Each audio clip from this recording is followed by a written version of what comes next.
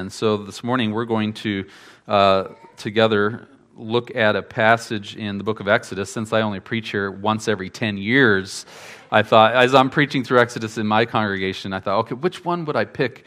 I've enjoyed it so much. We're in the 10th commandment right now. And so I picked this one passage because it's the first of the plagues. And if I can give you a view of what this plague is all about, then it will help you look at the other 9 and interpret them in your own reading of Scripture. So that's why I picked this one passage.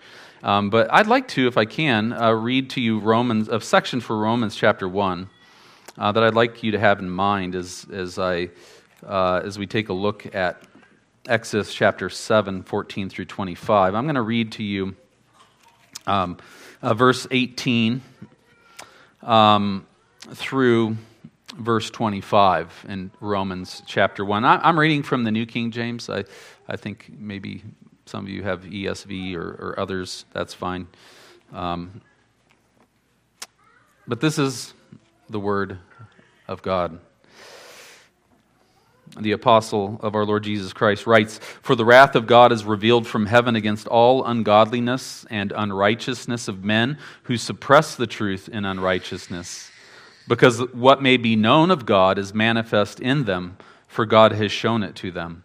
For since the creation of the world His invisible attributes are clearly seen, being understood by the things that are made, even His eternal power and Godhead, so that they are without excuse. Because although they knew God, they did not glorify Him as God, nor were thankful, but became futile in their thoughts, and their foolish hearts were darkened.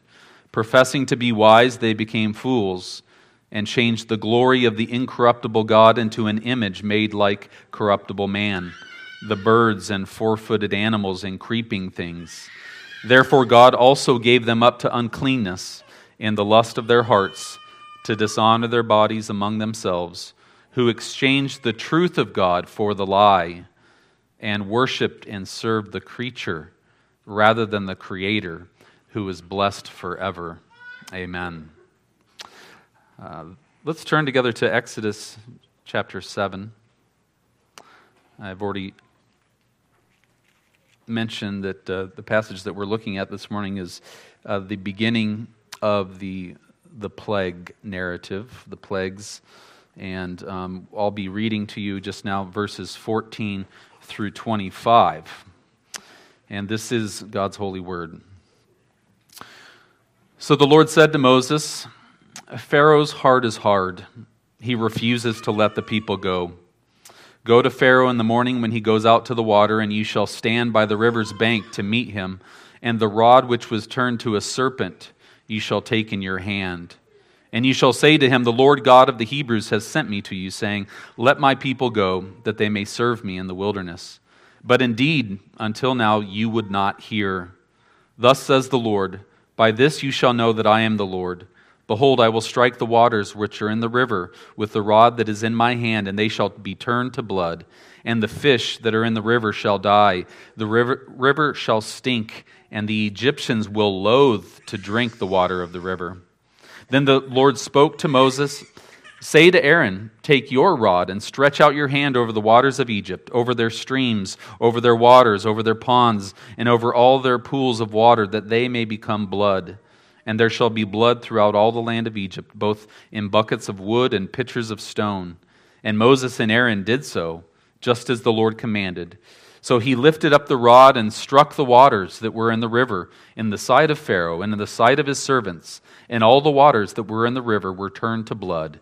The fish that were in the river died, the river stank, and the Egyptians could not drink the water of the river. So there was blood throughout all the land of Egypt. Then the magicians of Egypt did so with their enchantments, and Pharaoh's heart grew hard, and he did not heed them, as the Lord had said. And Pharaoh turned and went into his house, neither was his heart moved by this. So all the Egyptians dug all around the river for water to drink, because they could not drink the water of the river. And 7 days passed after the Lord had struck the river. This is God's holy word. Let's pray together. Our great God and our Heavenly Father, the Father of our Lord Jesus Christ, thank you for the word of truth. And as our Savior Jesus Christ prayed, he asked, Father, sanctify them by your truth. And your word is truth. And, oh Lord, we ask that of you now, that you would empower us by your Spirit to behold holy things and to be made holy ourselves as you are holy. And we ask, oh Lord, that you would bless the reading and the preaching of your word for Jesus' sake, for we ask it in his name. Amen. Well, this is where one of the most historic series of events in all of Scripture begin to be recorded. The plagues of Egypt began here. Now, we call them plagues, but in the Hebrew, the word for plague is only used one time in all of these narratives, and it's in chapter 11, verse 1. And the meaning of this Hebrew word, translated plague in Egypt, it literally means to strike or to give a blow. And in that light, it is like what we are seeing here is the Lord is like a championship boxer who is going to strike Egypt with blow after blow after blow to bring it down. And but I would point out to you, we are not watching, what we are watching here is not a fight between two well-matched opponents, though that's what Pharaoh thinks, right? I like watching boxing, but I've never seen a championship match in which the one who lost didn't at least get a couple of good blows on the victor. But what we see here is that despite Pharaoh and Egypt being the world superpower in this day, they never lay a hand on the Lord. They never lay a hand on him.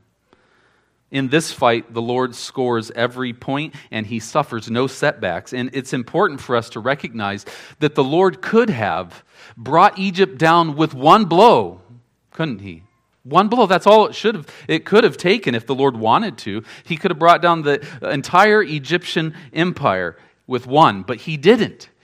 He's going to use 10 blows to do it. And we might ask, why? Why is that? Why does the Lord do it this way? And thankfully, the Word of God actually tells us.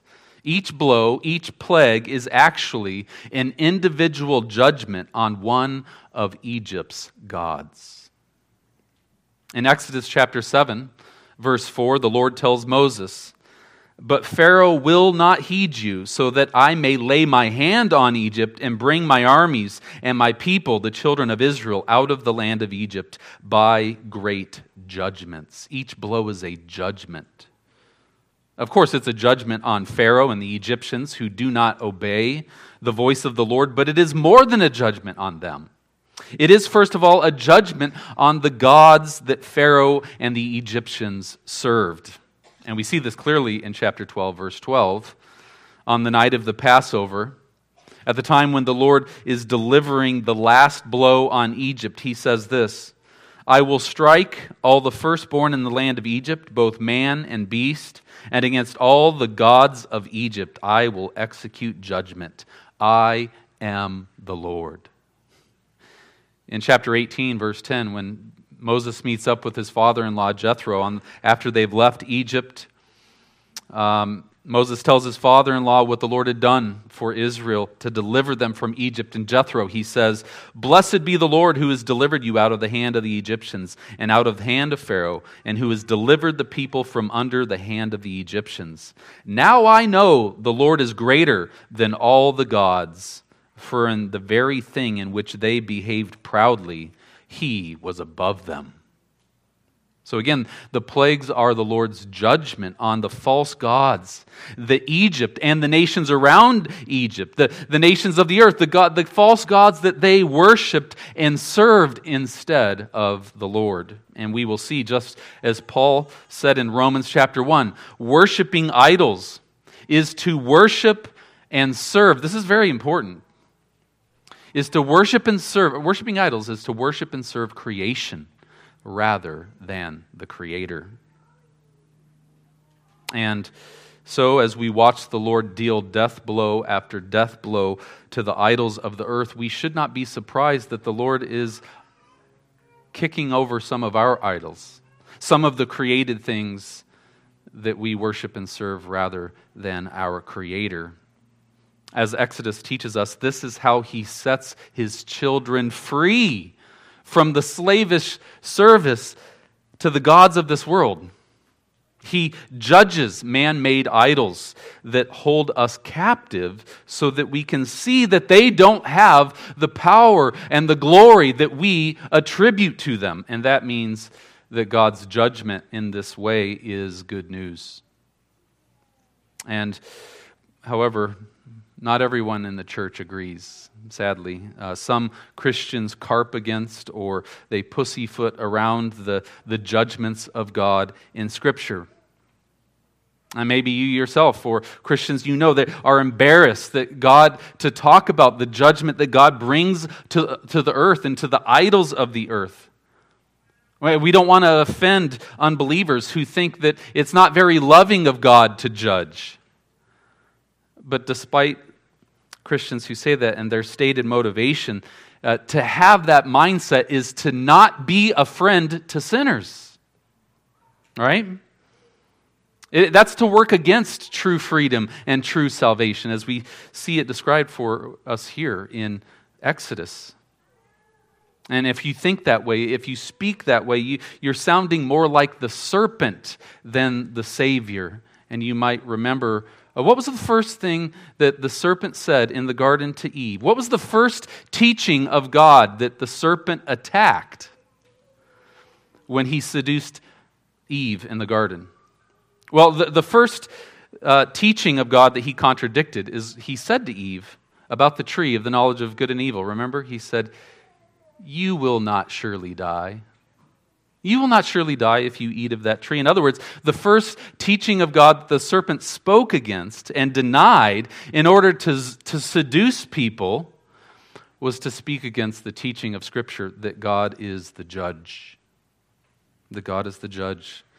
And instead, he essentially told Eve there that if you disobey God, you will become like God.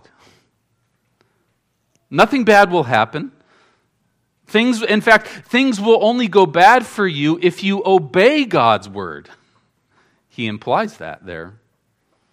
He implies that not only does God not have the power to judge you for rejecting Him, you have the power to judge Him. So you can just wish Him away and replace Him with whatever you might desire. And there's nothing that He will do about it. Don't worry, all will be well.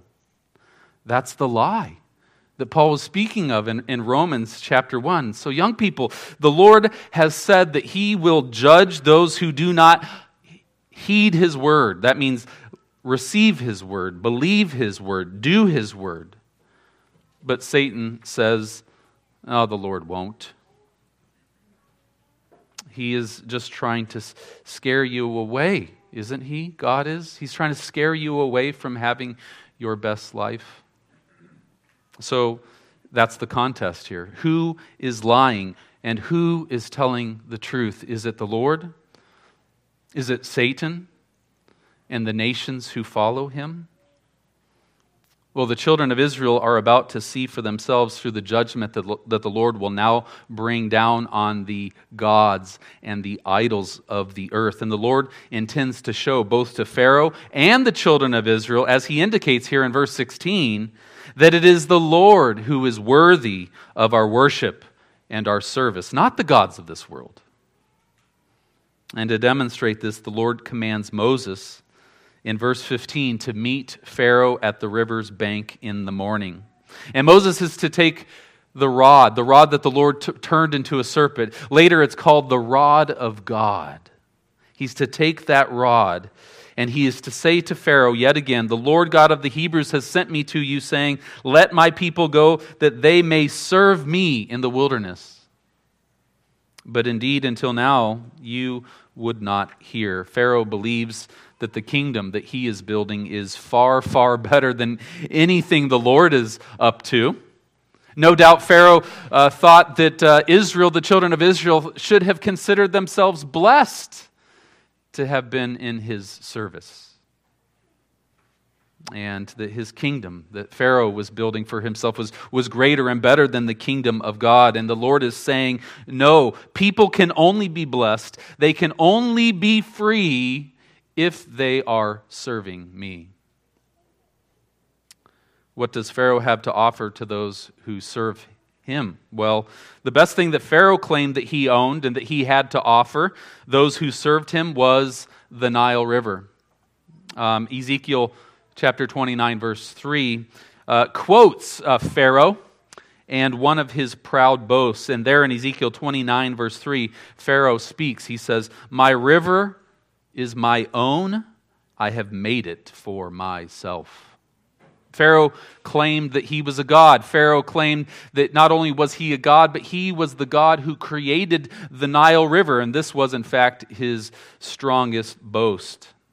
In addition to Pharaoh, the Egyptians worshipped at least 3 gods that they associated with the life-giving power of the Nile River, and that river was life-giving.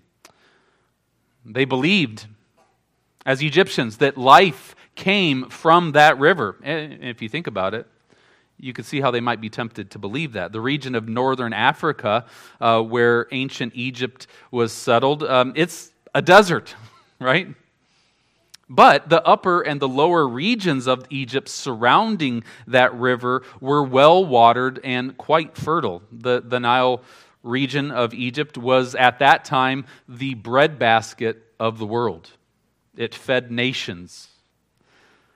In the spring, what would happen is the Nile River would flood, and as the waters spilled over the banks of the river, it would bring fresh deposits of fertile and productive soil, and that soil was then used to feed the world. The Egyptians in this ancient time, they actually set their calendar, the start of their year, to the time of the year when the Nile flooded. That's where everything began for them. Because the Nile was the source of the irrigation system that they used and created to grow crops well beyond the banks of the Nile River. The Egyptians also used the river as one of their main transportation systems. And then you add the fact that the fish that came from that river was the main protein in their diet. You can see why the Egyptians were tempted to view the Nile River as the lifeblood of the nation. And that is why Pharaoh claimed that the river belonged to him. The Nile was the most powerful natural source for good for this world superpower. In fact, humanly speaking, without the Nile River, Egypt never would have become a superpower, the superpower that it was. So it's with that background in mind that we look at the details of our passage. The Lord told Moses, as I already said, to point it out, to go in the morning to the Nile River where he would meet Pharaoh. Pharaoh may have been going to the river to bathe, some people suggest, but more likely he went to the river, as most Egyptians did, in the morning, not just to get fresh water, but to pay tribute to the river as the main source of the power of the kingdom of Pharaoh. Again, right, the Nile River. Without that river, there would be no kingdom for Pharaoh. There would be no slaves to serve that kingdom. So when Moses told Pharaoh to let the children of Israel go from their service to Pharaoh's kingdom to serve the Lord instead, the Lord was claiming that he was greater than not only Pharaoh, but the Nile itself. The Lord was saying that the Nile and Pharaoh's kingdom is not the source of life. The Lord is the source of life for all people. And he should be worshipped and served above all else. But we're told, as you see there, Pharaoh would not hear. Pharaoh's unbelief and refusal to hear the Lord is symbolic of anyone, including anyone here today, who refuses to heed the word of God.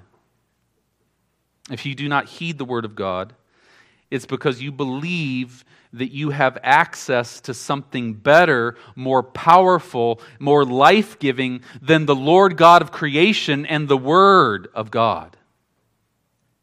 If you know of something that is more powerful and life-giving in this created world than the Lord and His Word, will you please share it with me? I would really like to know what that is. And perhaps we'll start a new religion together. Oh, don't laugh. This is, in fact, what people do all of the time. Maybe you've heard of sociologist Robert Bellah. He did a study on this and wrote a book about it called Habits of the Heart. Bellah interviewed people all over the United States, asking them about their religious views, and he was trying to discover what Americans truly believe. And what he concluded was that most Americans believe in what he called Sheilaism. Sheilaism. Now, the religion of Sheilaism is named after a woman named Sheila Larson. She was one of the people that Bellah interviewed. And admittedly, Sheila said that she constructed her religious beliefs by taking little pieces from over here and little pieces from over there from different religions and philosophies. And so her worldview was a blend of beliefs in certain higher powers with religious devotion to the things that gave her the most pleasure. Sheilaism is what felt right to Sheila, what resonated with her heart and the voice that she heard in her head. And that is how Bellah says most people in America actually come to believe what it is that they believe. That's what their religion is, how it's cobbled together. And sadly, both inside and outside of the church. Sheilaism stems from the belief that each of us gets to decide for ourselves what inspires us, what makes me feel alive.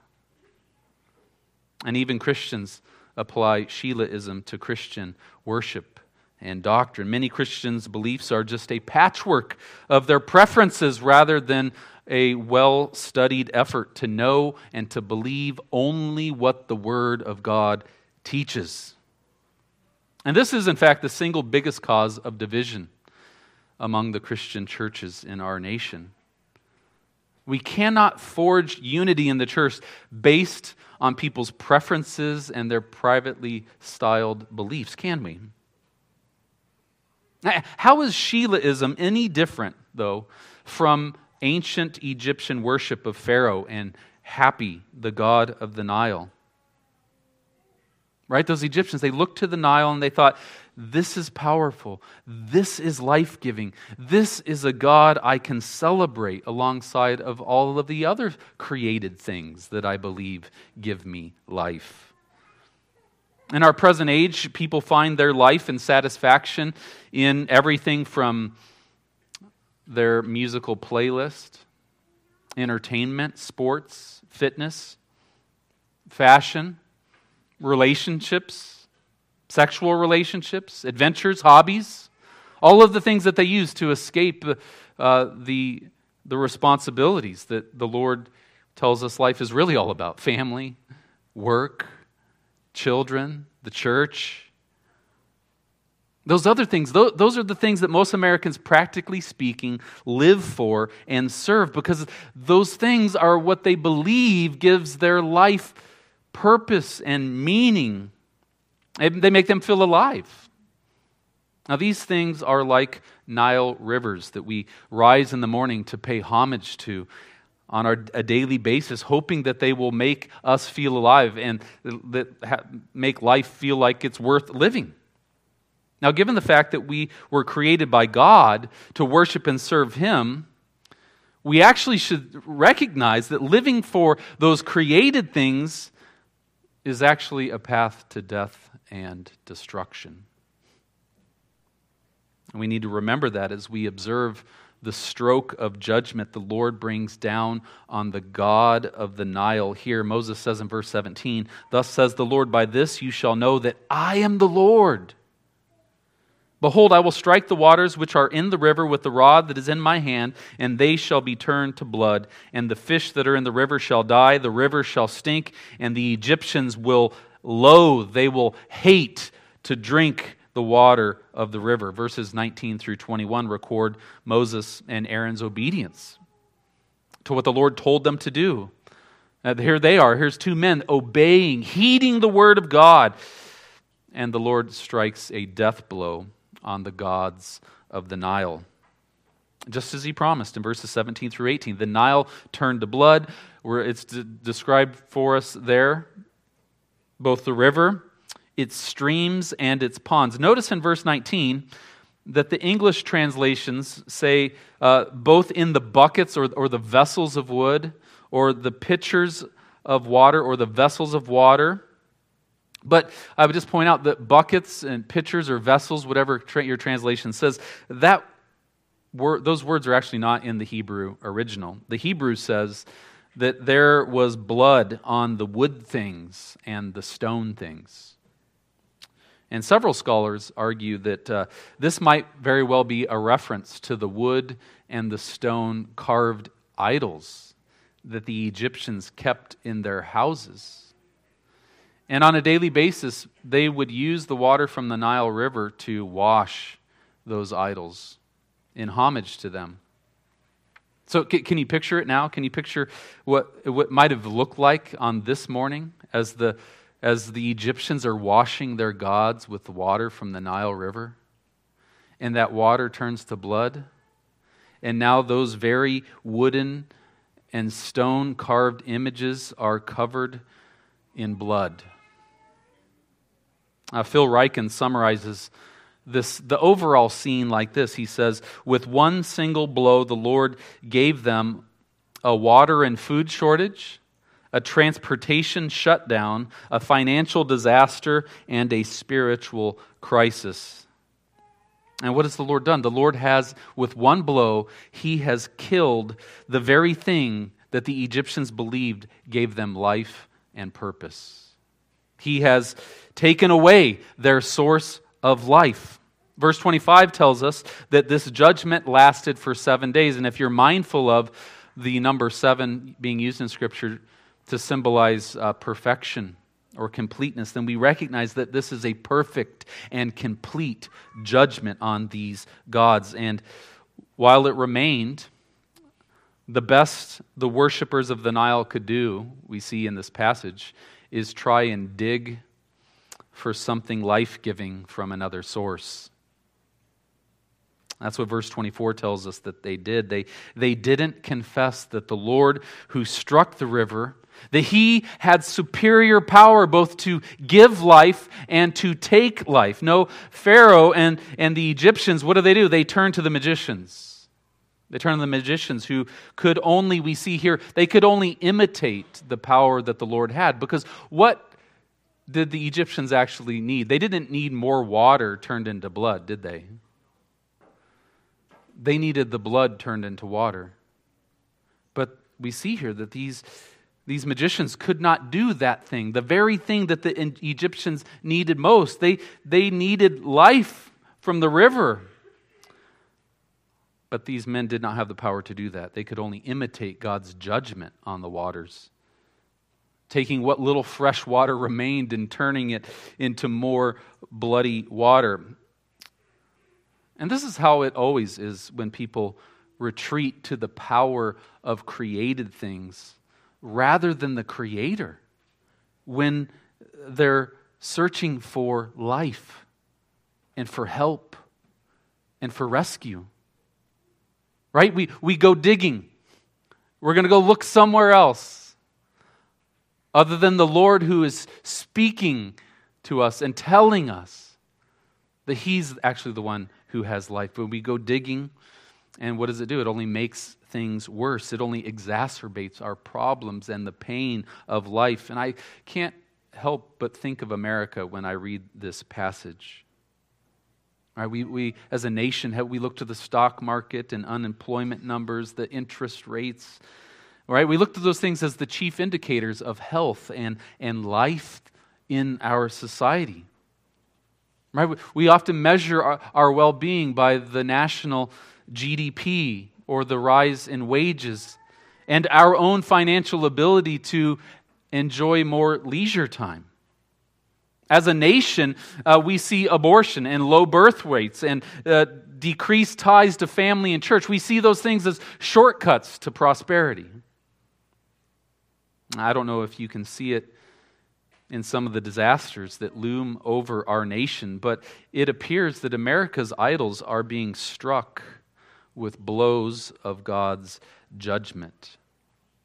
We know that He is the one who raises a nation up. He is the one who brings it down. And the more that people pursue prosperity and pleasure and possessions in the place of God, the more the Lord hands a people over. This is the language of Romans 1, right? He hands a people over to those idols, to those darkened ways of thinking, right? Because we do not hold onto God in our thoughts. I think the proof that God has turned what we were told was life into death is actually all around us if we just look. We look at the culture, we see what is happening, we can see a mountain of human flesh, right, that's being mutilated at the behest of experts who say they have the power to turn boys into girls and girls into boys. They have that power? Really? We're told that women can be fathers and men can bear children. There is a river of blood flowing from the drug-addicted and depressed lives of young people. Oh, they've been told for generations that they have to turn against father, turn against mother, turn against tradition and ancestors and truth and define those things for themselves. And where has it left them? And young people, I would challenge you to identify one value that is promoted by the media, celebrities, or the general mindset of modern American culture, and show me that it is not leaving a train of death and destruction behind it. I don't think you can find it. And that, I would submit to you, is God's gracious judgment. For if He did not give us a foretaste of the judgment to come on the last day by bringing down the created things that we lift up in His place, if He did not judge that, we would continue to replace God with things that cannot save us. In verses 23 and 24, we see a sad summary of what people do when they don't listen to God's message in His judgment on our idols. All it took to strengthen Pharaoh's heart in unbelief was a weak imitation, a cheap magic trick. And his heart is further hardened from heeding the life-giving Word of God. And it's like our experts today who, again, they say gender confusion. We got to sow that into the minds of 3-year-olds or 5-year-olds. And that's progress. That's progress.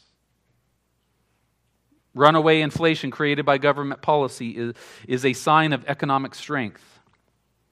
Legalizing the murder of unborn children, even female children, is necessary for women to thrive. Giving addicts crack pipes is a solution to our drug crisis. To address past racism and discrimination, we need to create a new form of racism and discrimination. To fix our crime-infested neighborhoods, we need to defund the police and eliminate law enforcement, shorten the sentences of criminals. Those are the magic tricks we get from our wise man, the wise men who are leading our nation. These are the things that the experts are conjuring up to try and prove that they are more powerful, more trustworthy than the Lord and His Word. But God's Word says those things are actually signs of God's judgment. Again, Romans 1, professing to be wiser than God, what does He say? They became fools. Therefore, I think we are seeing America, that God is, as Paul says there in Romans 1, giving a nation up to uncleanness and vile passions.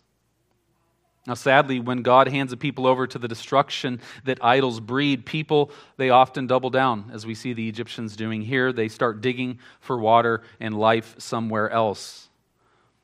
Right? The Lord's judgment dries up the benefits they received from their former gods, and they start seeking life from any other source than God who actually gives life. Have you noticed this? Now, maybe it's people's sad attempts, the sad effects of their idolatry, and what do? They go into more idolatry. Maybe it's fixating on some new thing. Maybe it's a vow to do better next time. Maybe it's going from one failing idolatrous relationship to another failing idolatrous relationship. But the only way to live after God has judged the idols that you try to draw life from is to not to start looking for another one. It's to repent of worshiping and serving created things rather than the Creator, so that then we can come to Him. And we can only discover then truly that to truly live is to worship and serve the true and living God who made us for Himself. Now, there's countless ways that He proves that if we live for anything but Him, the things that we live for will indeed fail us. They will enslave us. They'll bring death into our lives. They will make our lives stink. But when God shows that to us, just recognize that He is being gracious when He judges our idols. And just think about how gracious He is in this. As the Lord deals a blow to the created things that we put above and beside Him, He is at the same time calling us to come to Him for life and to find eternal life in knowing and serving Him. In chapter 12, as Israel is leaving the land of Egypt, we're told that there is a mixed multitude who went with them. There were some Egyptians that heard God's message from the blows of judgment that He brought down on their idols. And they said, "We will go with the true and living God. We're going to go with you." And they went up with the people of God out of Egypt. The first blow of judgment the Lord brought on Egypt was to turn their false fountain of life into blood. What was the first sign that Jesus performed when He came to call people to find life in Him? The first sign in John 2, we see He turned water into wine to gladden the hearts of sinners. And it shows us something. As Isaiah says it in Isaiah chapter 28, verse 21, he says that judgment is the Lord's strange work. Judgment is His strange work. Why? Because He delights to show mercy. He delights to show mercy. And if you try to find life in anything else, it is a mercy of God that He judged that false god and that idol. But what would He have you do? He would have you to look to the Lord Jesus Christ. Moses struck the Nile with a piece of wood, turned it to blood, and proved that those false gods could not give life. By the hands of wicked men, God the Father struck His Son with a piece of wood. And by the blood that flowed from our Savior Jesus Christ, the true and living God forgives sins and all who come to Him through Jesus Christ, and He gives them life. What created thing do you serve above and beside the Lord that gives to you and loves you like that? None, right? There is none. And that is to show that there is none like the Lord in all the earth. And His Word teaches us that you will never be free, you will never be satisfied, you will never truly be alive until you come to the Lord Jesus Christ and you drink from Him as the fountain of living waters. Amen? Amen. Let's pray together.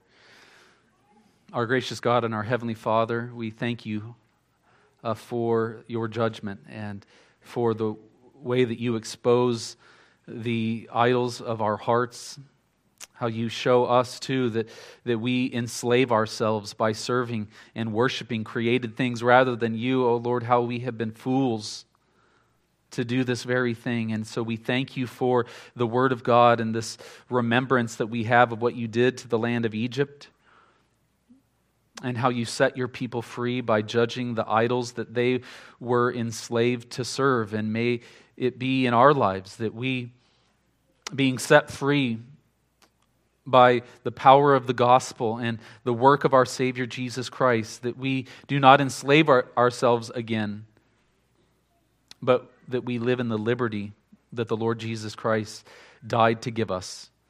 And so we ask in His name that you would more and more separate us from the things that we put in your place, and our heart's devotion to those things, may it be replaced with a love for you. And we ask it in Jesus' name.